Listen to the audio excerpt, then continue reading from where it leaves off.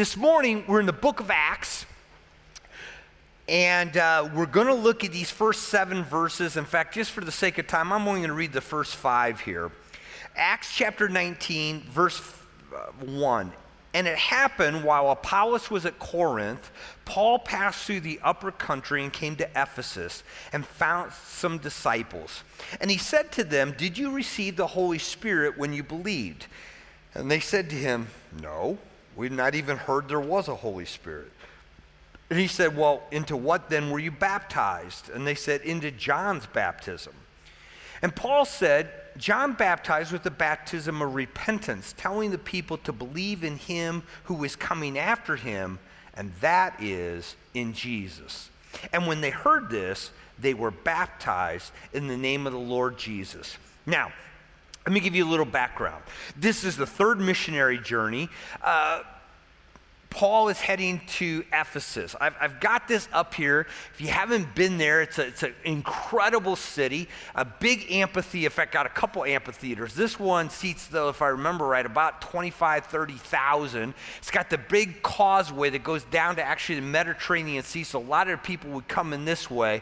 Big amphitheaters and all this. Beautiful statues. I found Samson there, too. That was cool. And by the way, just to let you know, in case you don't, as a church, we're actually taking a couple trips. This next March of 2020, we're going to go to Petra in Israel for a week. If you have some interest, we'd love to have you go. March of 2021, we're going to go do Greece. So Paul, as he came through from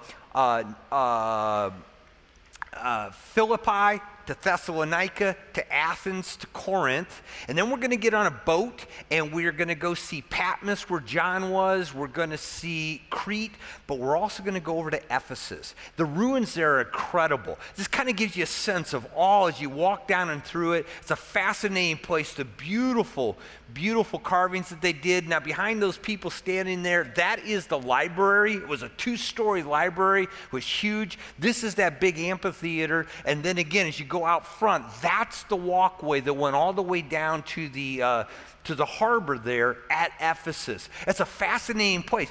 Paul went to the major metropolitan communities. Why? Because that was the place that spread the gospel. Because people were always going and coming, and so if they came and heard the gospel, got saved, and then they left, they would take the gospel with them. And so that's what's happening here at Ephesus. But there are 2 pieces in this passage that to me are really important that I want to talk about. The first is this: the specific nature of saving faith. Because what's interesting is he meets these disciples, there's about 12 of them, and something's not right. You know, we're not told exactly what didn't click, but Paul knew something wasn't right. They considered themselves disciples. You can see that in the end of verse 1. And they were people of faith, but something didn't set right. And you see, even though they were people of faith, they had an incomplete message.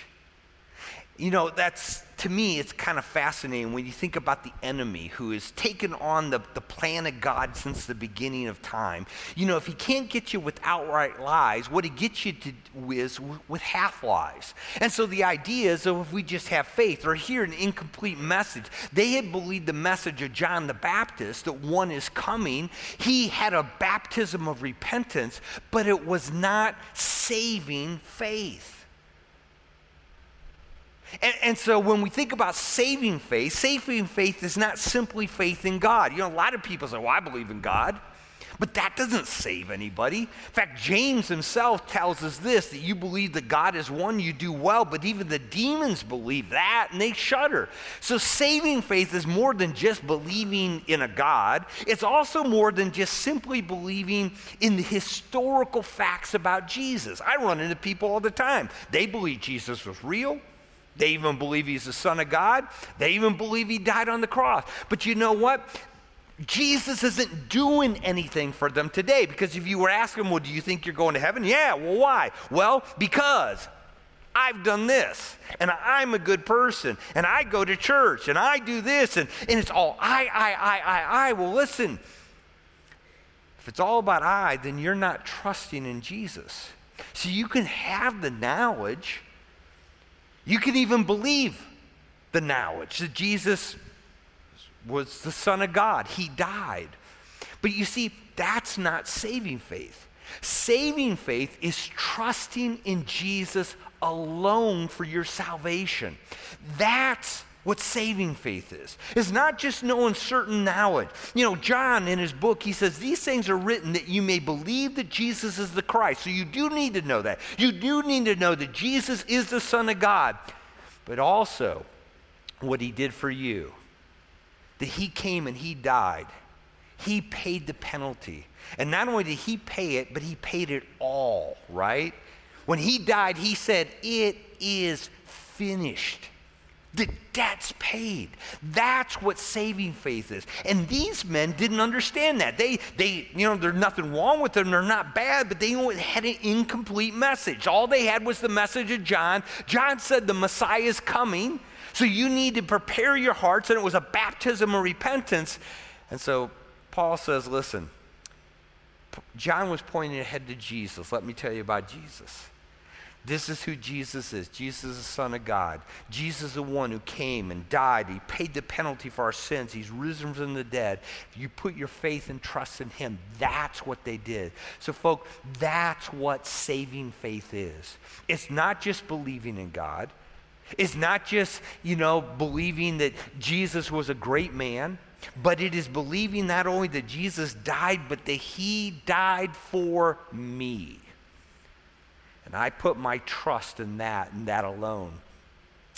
Honestly, folk, that's the question we all have to answer.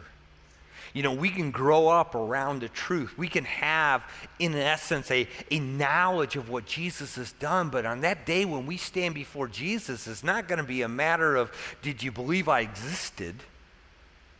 Or did you believe that I died?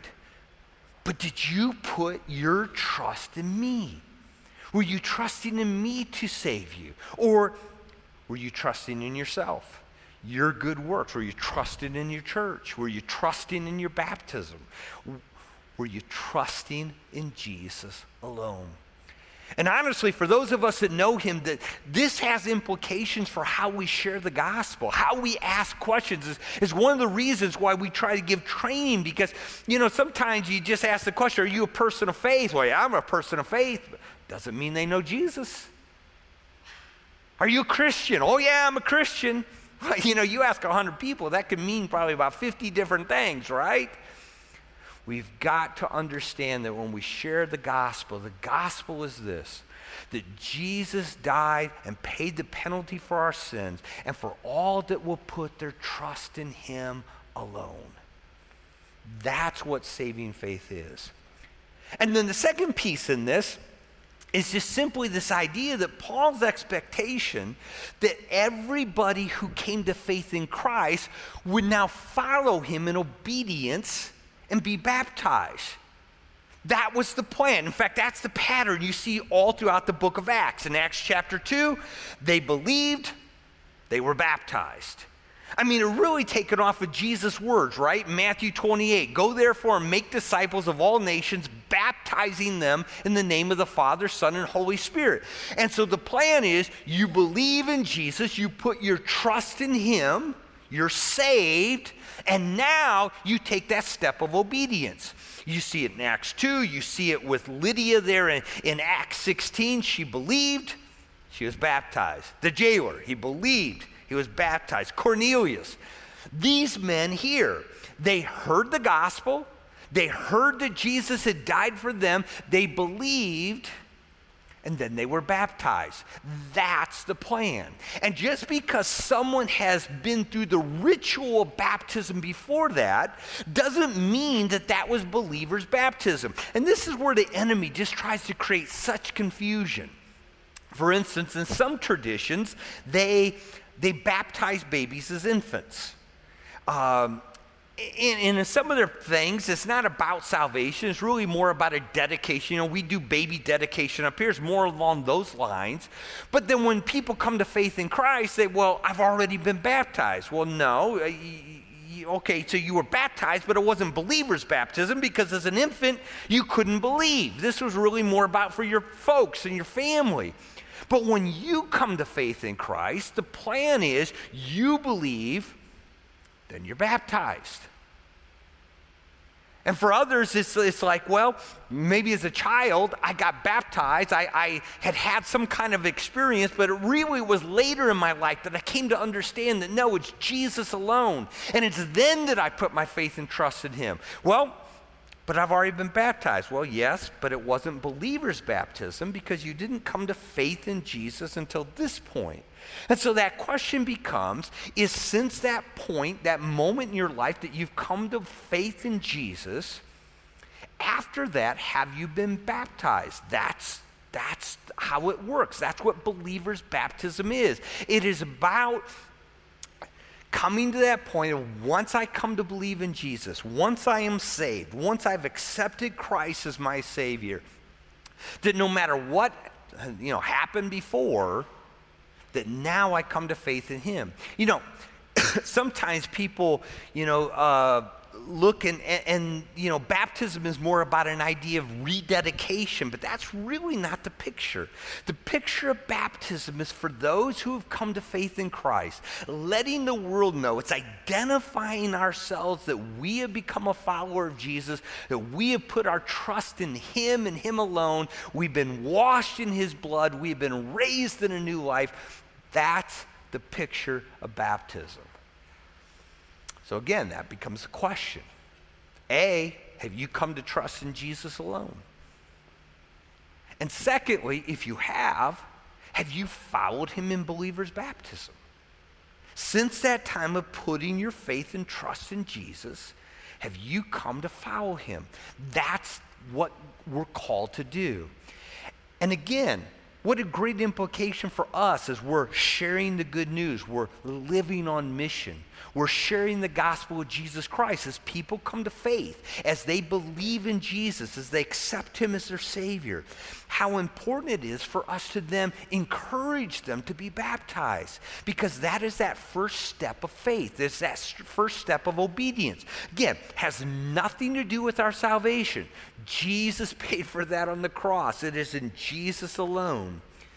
But that first thing that he asks us to do, once we come to faith in him, is to take that step, let the world know, identify ourselves as a follower of Jesus Christ, and to be baptized. That's the heart of what God has called us to do. So my question is, A, have you come to faith in Jesus? That's where it all begins. That's really the big issue here. I talk to people often. Do you think you're going to heaven? Yeah. Well, why? Well, because I've been a good person. I go to church. I got a good heart. I try really hard. I try to. It's I. Folks, if what you're counting on is you're going to be sorely disappointed, because nobody who counts upon themselves is ever going to get into heaven. That's the whole reason Jesus came. If I could do it, if I could live good enough, then Jesus didn't need to die. But the fact I'm not good enough to do it, and neither are you. But that's great news. Because of that, Jesus came and died for us. He stood in our place. He did it all. And all he asks is that we put our faith and our trust in him. We invite him to be our Savior. And when we do that, put our trust in him alone, he gives us eternal life. It's his promise. For God so loved the world, he gave his only begotten Son, that whosoever believes in him will not perish, but will have eternal life. So A, have you come to put your faith in Jesus and trust in him alone? Secondly, since doing that, have you followed him in baptism? That's the plan. And if you haven't, next time we do this, we'd love to have you a part of it.